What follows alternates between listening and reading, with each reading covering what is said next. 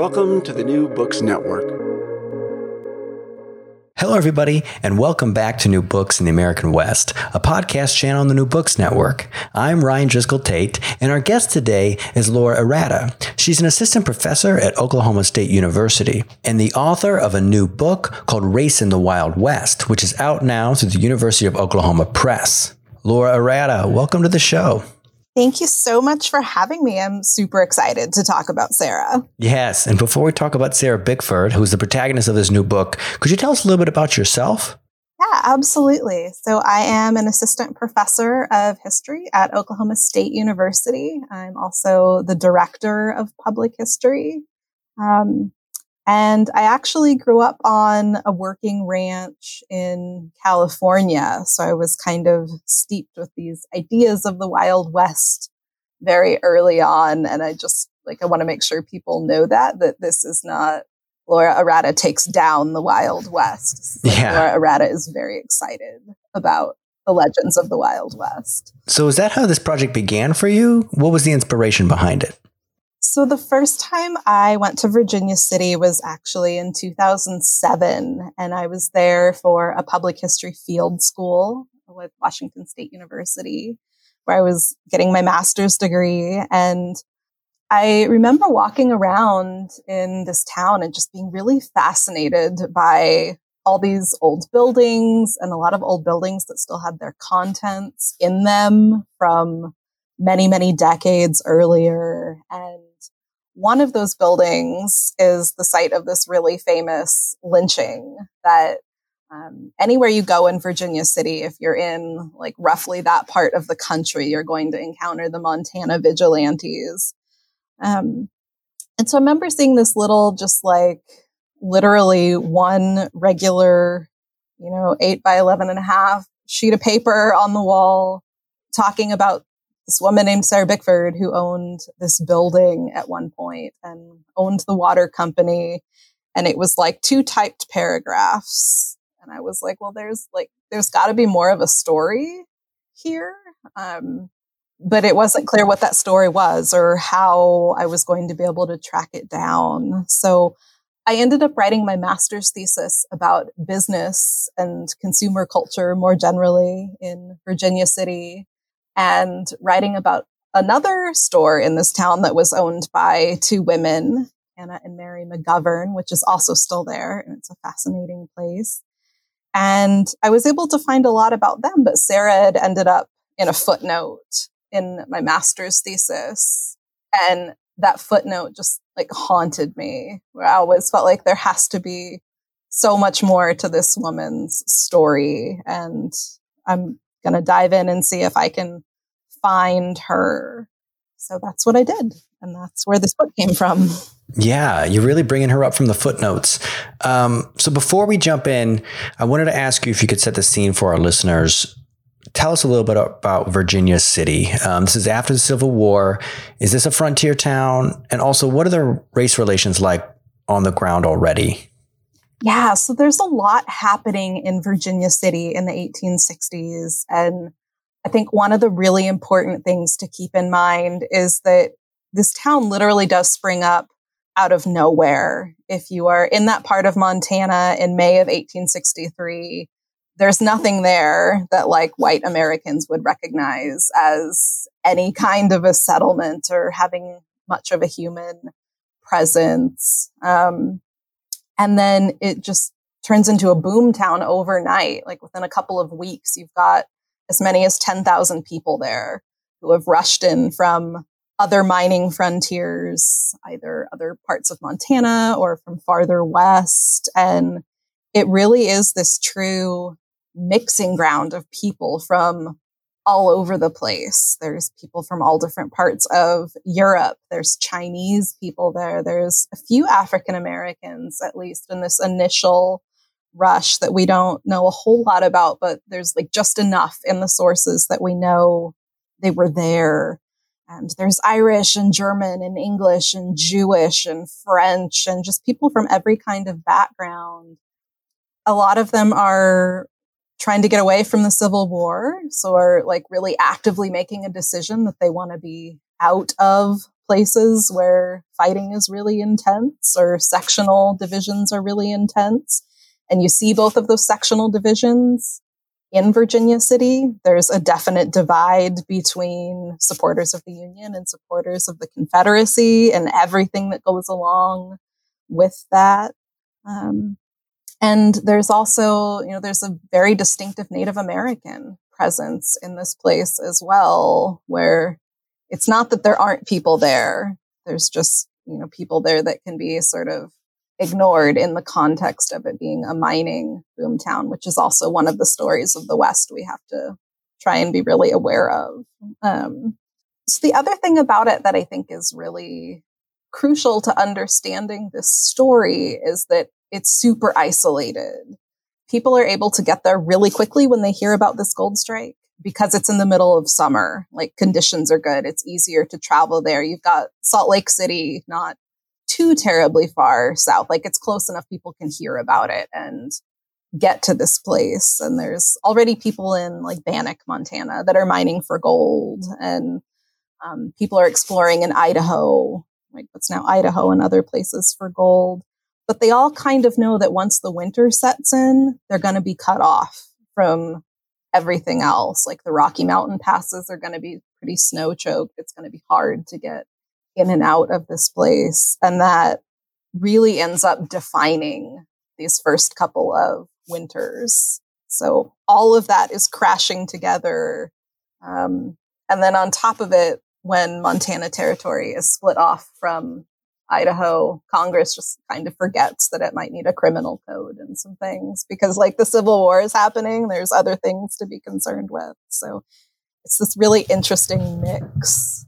Yeah. And people. And yeah, I think you just did a really great job of just summing up Western white settlements in general in this region. And I was wondering, before we jump into Sarah Bickford, you mentioned that 2-paragraph description. How did people understand Sarah Bickford before this book? What was her story as it was known to historians already? So for a long time, like, she died in 1931. And I think for a few decades after that, people just kind of, I don't want to say forgot about her, because I think there's been like a consistent awareness that she lived in this place and was an important part of the life of this town for a long time. But for whatever reason, people just didn't talk about her race a lot. So it's kind of widely known that there's this woman that owns the water company. And if you really dig in, people will acknowledge, well, yeah, there was this African-American woman that owned the water company.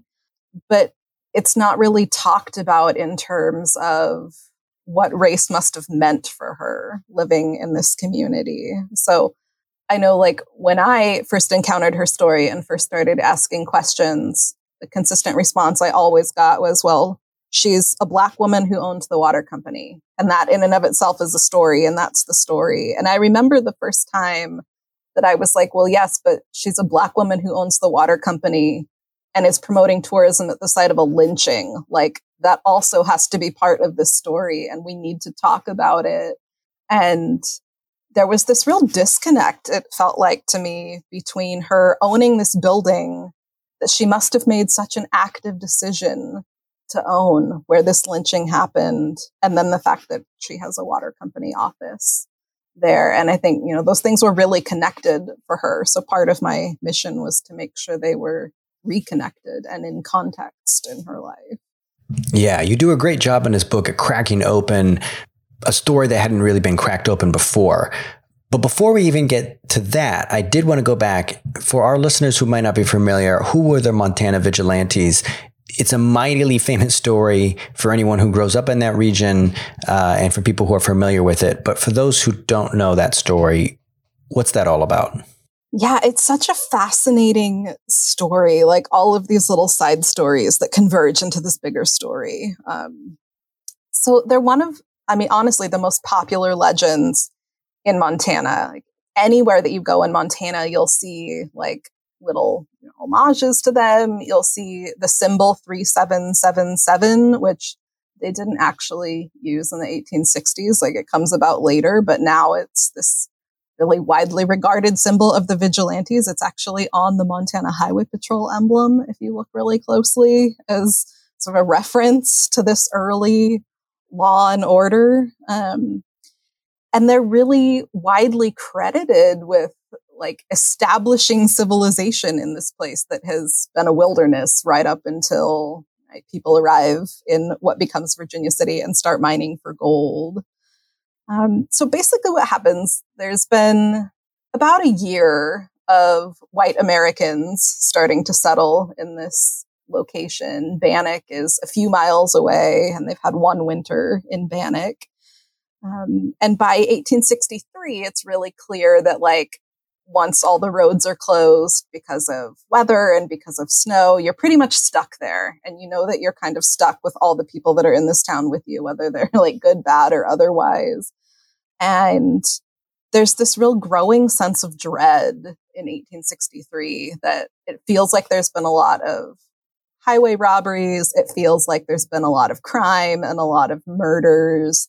And there's a group of men who are like, you know what, we just need to take this into our own hands because law and order isn't arriving here to do anything about it. And there's rumors that maybe the sheriff himself is the head of this really calculated and like vicious gang of road agents. And you can kind of see how the fear sets in, right? Because if you're truly that isolated and you're that vulnerable, and even the people who are supposed to protect you might be right in league with people who are committing crimes, then there is that heightened sense of fear. And what are you going to do once you're really, truly like, you know, by yourself in this place? And Henry Plummer, I talk about him quite a bit in my book. And there's some other really fascinating studies of Henry Plummer as the sheriff who is lynched. Like they lynch him on his own gallows pretty early on in these events. But one thing we can say about him for sure, whether or not he's like in charge of this ruthless band of criminals or not, is sort of open to debate. But he did make some really, really bad choices in hiring deputies. And he hires deputies who are known to have committed murder. Some of his deputies murder one of his other deputies, like in broad daylight on the main street in Virginia City in 1863. So he exercises bad judgment and gets himself into trouble with that. And so basically just there's a whole bunch of highway robberies that are successful. And there's several murders that seem really brutal. And so a group of men who live in Virginia City get together and are like, you know what, we have to put a stop to this. And we can't really throw anybody in jail because we don't have a jail. And we can't really prosecute anybody very well because the laws are still kind of iffy in this part of the territory. So they just set out to start lynching anybody who might be complicit in these crimes. And they lynched 22 people in 37 days and some more after that. It's one of the bloodiest episodes of lynching in American history, like single episodes. But I think it gets talked about differently because it's white men lynching other white men for the most part. And so that makes it safer fodder to be like Wild West legend than other episodes of lynching. So Sarah Bickford, a Black woman, comes to own this building and almost becomes like a tourism booster around this episode. So walk us through that. How does that happen? How does this come to pass? Yeah, so I should have started there. There's just like so many things I want to tell you about with Sarah. So the vigilantes, one of their earliest lynching, well, they lynch the sheriff on his own gallows, right? They dispatch with a bunch of people they don't like. And then there's this famous quintuple lynching where they lynch 5 men side by side in this unfinished building on Main Street in Virginia City. And that building becomes really important because now it's like this focal point of tourism in Virginia City. It's one of the first places you have to go when you go to Virginia City. It's known as the Hangman's Building. And Sarah owned this building for like a really long time. And no one had quite made the connection that it's literally still around today and it's known as the Hangman's Building because she had the foresight to preserve it and to acknowledge that something historic had happened there that needed to be saved. So that in and of itself is pretty profound, actually. And I'm really sorry. I think I actually just forgot your question entirely because I got excited. That's okay. All I was asking is, what did she do to promote tourism? And you were talking about the historic preservation of the building. Was there anything else that she was doing at that time? Yeah, it's one of the really fascinating parts of her life. And it's hard to pin down a little bit because she didn't leave a lot of documents, right? Talking about why she chose to preserve this building. I have some speculations about it that I talk about in the book, but she had done other things throughout her life that lead me to believe she was pretty in tune with the rhythms of people visiting this town for a long time. She arrives in 1871. It's still the territorial capital, so there's a lot of people who are coming there just to do business, right, of various kinds. And it's still the seat of the county. So it would have been that for pretty much her whole life living there. One of her early businesses is a restaurant, and it's not too far down from where the courthouse is located. So we can presume she's probably catering in, making meals and feeding people who are visiting this courthouse that are there to do business and various kinds of things. So I think she had certainly been engaged in that kind of business long before people really gave her credit for.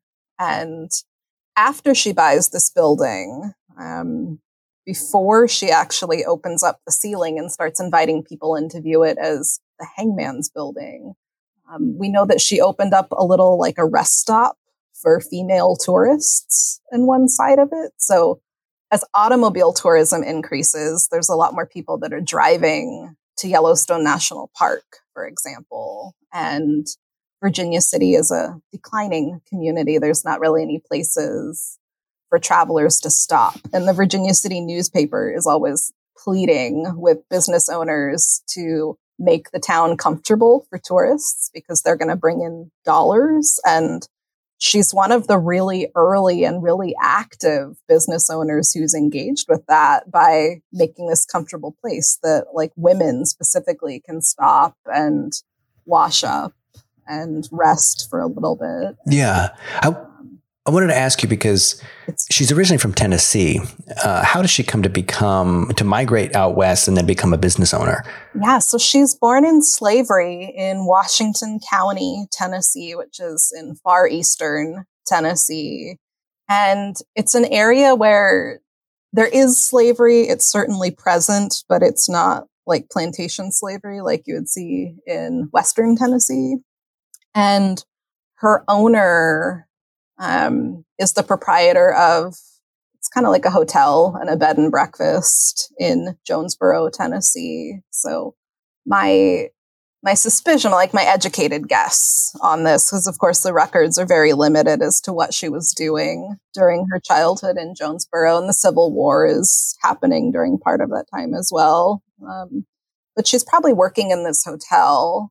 So that, I think, probably gave her an inherent set of skills in terms of making meals and kind of keeping a boarding house, that type of environment. So after the Civil War, she goes to Knoxville for a little while. And then a man named John Luttrell Murphy is appointed an associate justice of Montana Territory. And he's got some sort of mutual acquaintances with Sarah, and he brings her west. So she arrives in Montana with him in very early 1871. And she marries not too long after that. So that's also going on in her story. But she opens a restaurant and a bakery pretty early on. So she's a business owner by the late 1870s, at least, in Virginia City. So she's always kind of got that aspect of her life where she's doing something in Virginia City that is like a public-facing business. Yeah. I mean, she's in what we would today call the hospitality industry, right? And I'm wondering if you could talk, because you're a public historian, do you think that what Sarah Bickford is doing is public history? Is this a 19th century or early 20th century version of that? It's such a great question. I spent a lot of time thinking about this question, honestly. I mean, in one sense, I think yes, because she is very attentive to preserving this legacy. And it's not something, honestly, that a lot of people are thinking about at that time, like after the turn of the 20th century, right? Everyone is talking about progress and modernity and what like the next thing is going to be. And she's like, no, I'm going to save this old building, actually. And she doesn't have to. Like, she had her choice. She could have purchased a number of buildings in Virginia City by that point. So something about that is meaningful to her. But I do think she also would have had an awareness that it was not so much about preserving in total accuracy every detail of what happened there. I think she was very thoughtful that she was preserving a legend and that she knew people were interested in this as a legend that was, really overblown and romanticized and fictionalized in a lot of ways. And I think you really have to give her credit for being aware of that at that time. Absolutely. And I don't know if this can be answered in your sources, and I'm assuming not. And I wanted to ask you about how we should feel or understand about this. She's an African-American woman and a former slave, and she's preserving the site of a lynching. What from the source material do you think were her thoughts about this? Or at least, how should we understand it? Okay, so this is was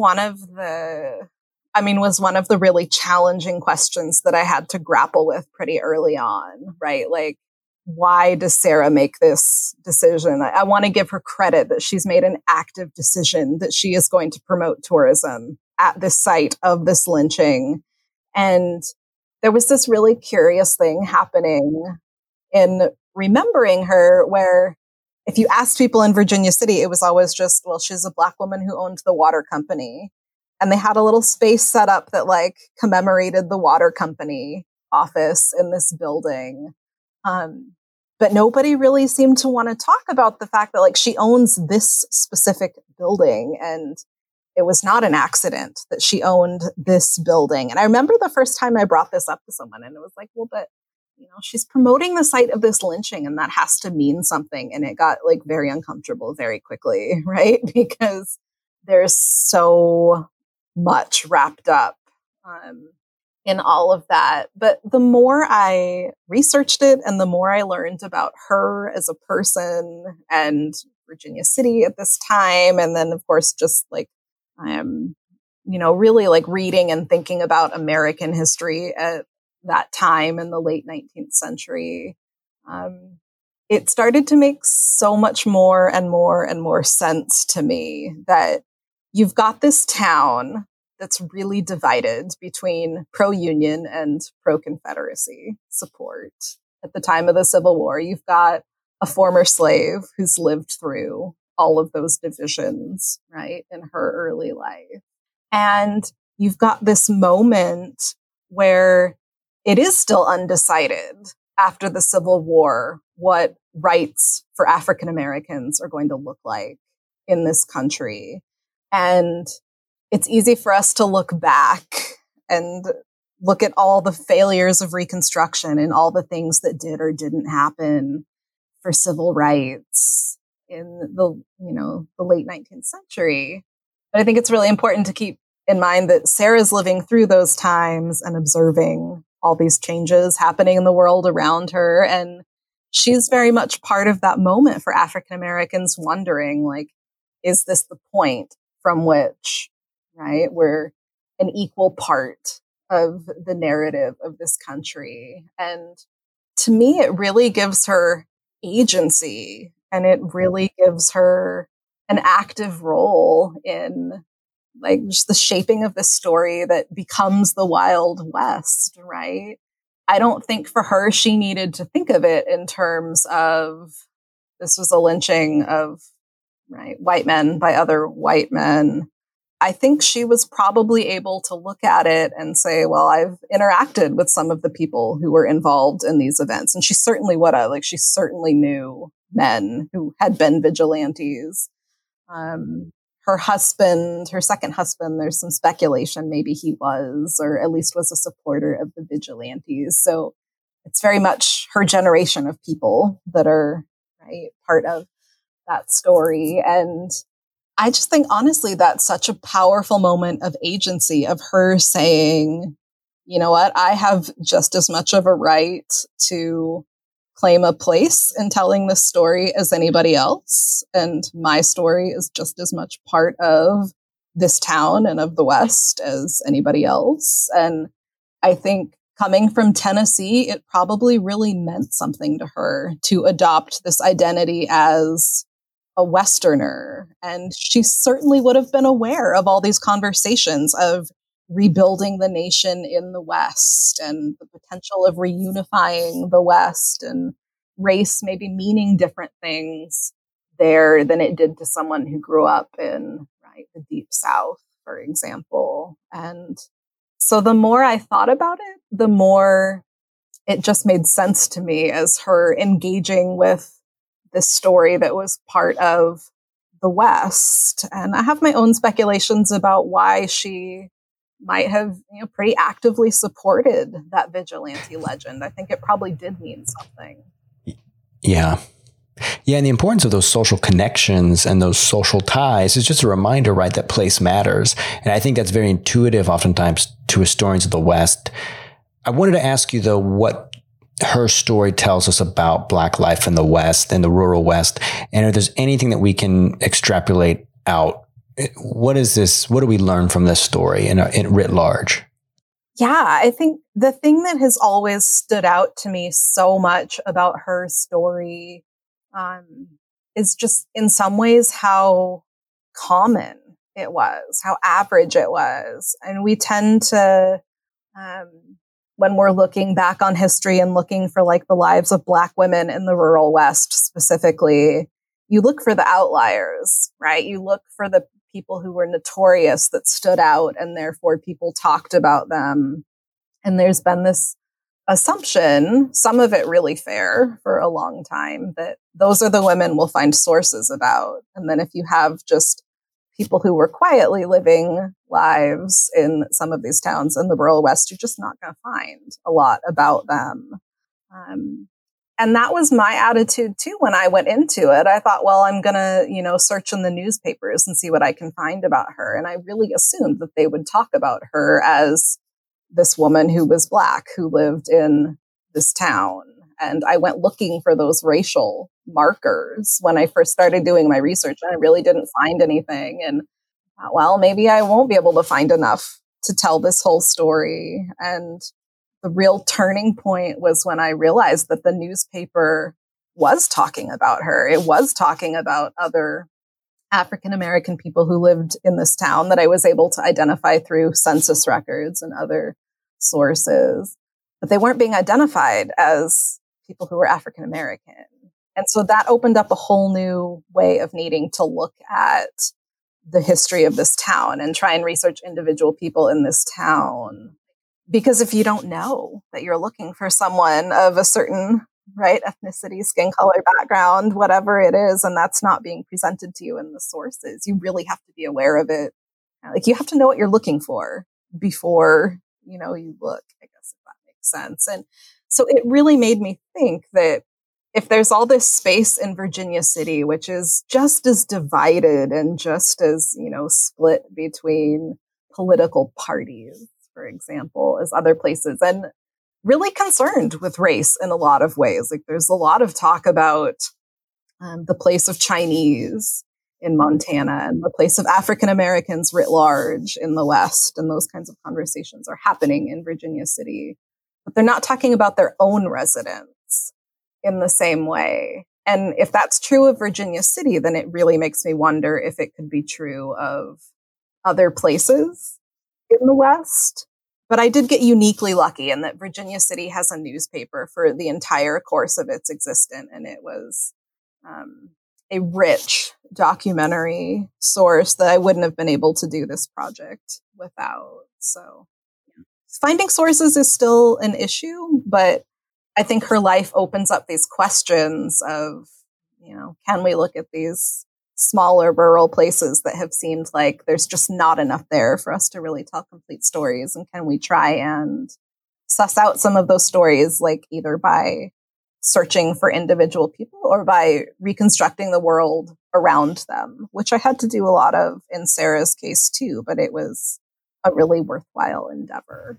Yeah, and you do that really well in this book, is reconstructing that world, and you're raising the points about all the ways in which that's incredibly difficult when facets of people's lives are not being publicly left in public records. I want to ask you, though, to go back to this question about what we should take away from this book. And you've referenced one of those things, right, which is that the story is not exceptional. Are there other things as well? I mean, that's so much a part of it. Like, Sarah was exceptional, right? She's this incredible, unique, really brave, strong person. I mean, she goes through so much stuff.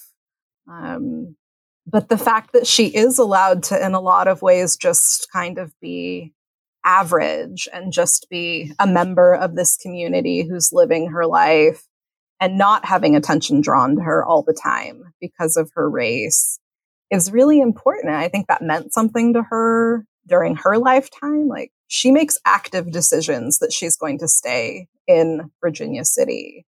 And she didn't have to. She has all these connections back east. She travels to Tennessee pretty frequently, and she spends time in St. Louis, and she spends time going back to other places. And like, I give her credit. She could have made a move somewhere else if she wanted to. She certainly had that capability. So there's something in her choice. Like you said earlier, right? Place matters. And this place was clearly important to her. But just on a more general level, I just want everybody to know how amazing she is. Like, she goes through so many things in her life. And it's really just such a testament to human resilience and fortitude and how much a woman can accomplish when she puts her mind to what she wants to do. Like, she has this incredible, complete life despite, growing up in slavery and despite having this really abusive first husband, and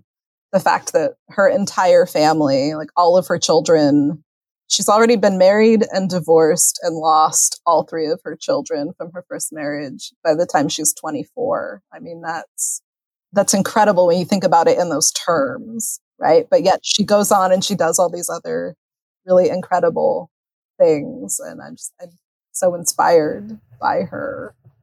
Yeah. I want to talk to you about this because this is a really incredible work of historical recovery. And it's not like you can just walk into the National Archives and look at Sarah Bickford's box of records, which are like, 800 boxes deep or something. You're pulling together this woman's life out of fragments in the archive. And I want to know, first of all, do you have any favorite sources that you used in the making of this book? One or two of your favorites? I would love to. So one of the first places I went looking for information actually wasn't in Montana. It was in Tennessee. I had been lucky enough to be the recipient of a grant from the National Trust for Historic Preservation that allowed me to go to Tennessee. I really wanted to try and track down where she was born because there were questions about that when I started researching her. And I remember walking into the first archive and everyone there was super nice and they were like really trying to be patient with me and help me. And of course, I was still like a baby grad student, right? With bright eyes and all these questions that I was going to answer. And I remember telling the archivist, like, okay, I'm looking for this like single lone slave woman that I think was owned by this family. Maybe there's a couple of names I have for her. And this is everything I know. And I remember just the look of sort of amusement and bewilderment on, this archivist's face. She was just like, oh, I'm really going to try and help you, but, good luck. But there was this incredible moment on that trip where, like a lot of good historical training, you start with the census. We want to know what people are in a place that we're looking at. And the census taker for Jonesboro, Tennessee in 1860 had just sort of decided, and I haven't decided if this is a mistake or like a deliberate act of defiance or quite what his motivation was, but he recorded every single slave living in Jonesboro on Schedule 1, which of course in 1860 that's the free schedule, right? And then Schedule 2 is slaves. And Schedule 2 slaves are not enumerated by name. They're just listed by age and color and sex. And so finding these names on Schedule 1 was really powerful. And I actually found her on that first trip. And it was this, like real moment of encouragement and inspiration, where someone had actually come through after the census was taken and crossed out all the names of the slaves on this enumeration and written in Schedule 2, which just like made it even more visible that these are slaves.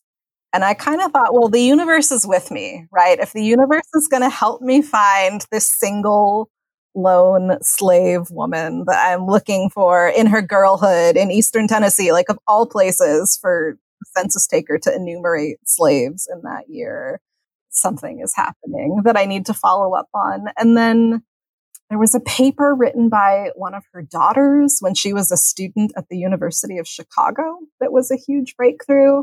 And I use this all the time to tell my students to like really be thoughtful about their own papers, right? Because this is literally just a paper she wrote for a college class, and it became one of my most amazing sources.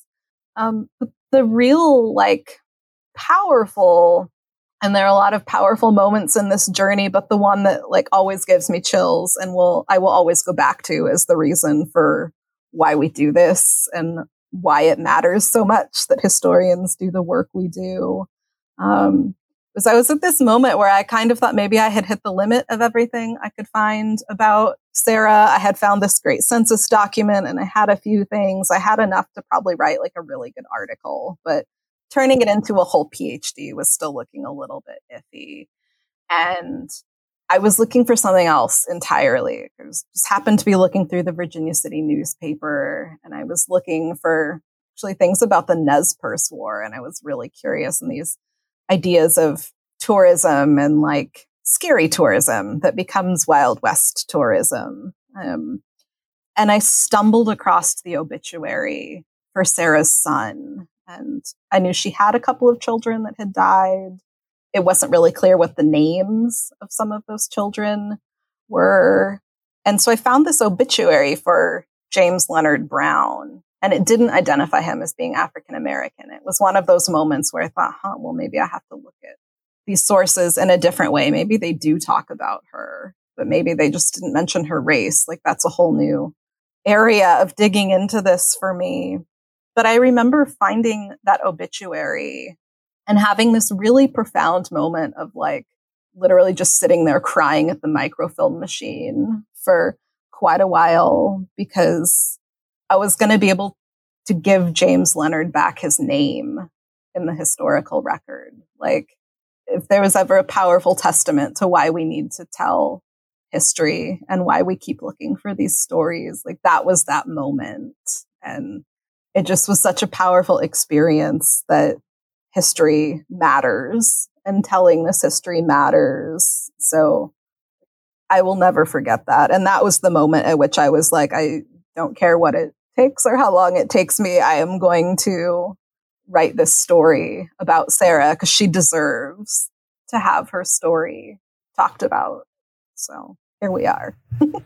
Yeah. I mean, perseverance is sometimes one of the greatest skills of an historian. And I think that this is one of those books where when you read it, you could have easily seen in graduate school where you would have just kind of spun this off as an article and walked away from it. But you realize that there actually was a very fascinating, intricate book here, but it required a longer effort. And it's great that you did that. I wanted to ask you, and our listeners are probably going to have a lot of these questions, but I want to ask you, what did you find most surprising when you were working on this book? What surprised you the most? There were so many things. I think one of the big ones, and just like you're talking, sometimes this research takes a lot of time. Like I spent 10 years sussing out all of these sources to write about her. But once I really got into it, it was surprising how visible she really was in the historical record, but that she had really been rendered pretty invisible by people not calling attention to her race. And that is counter to everything I had sort of been, like conditioned to believe sources were going to tell me about African American women in the West. And it's kind of a profound realization in some ways that maybe there are more of these stories that we just haven't really recognized because people were just living their lives and being part of their communities. And it doesn't mean that race wasn't important or that they didn't feel pressures of race or that there weren't difficulties to overcome because of it. But it opens up to me a whole new, really exciting avenue of studying this history in the West that I just think is. Yeah. Laura, we've taken up a lot of your time today, but I want to ask you before we go. First of all, I know this book just came out, but is there anything that you're working on next? Do you have anything else that might be on the drawing board for you? I do. And it's like Sarah has more things that need to go out into the world, right? So she has 4 children from her second marriage. And it turns out that one of her daughters, her name was Virginia, actually ended up getting married and moving to Oklahoma. And so she lived not too far from where I currently live in Oklahoma. And she worked for another really interesting person named James Coody Johnson, who was an Afro Creek.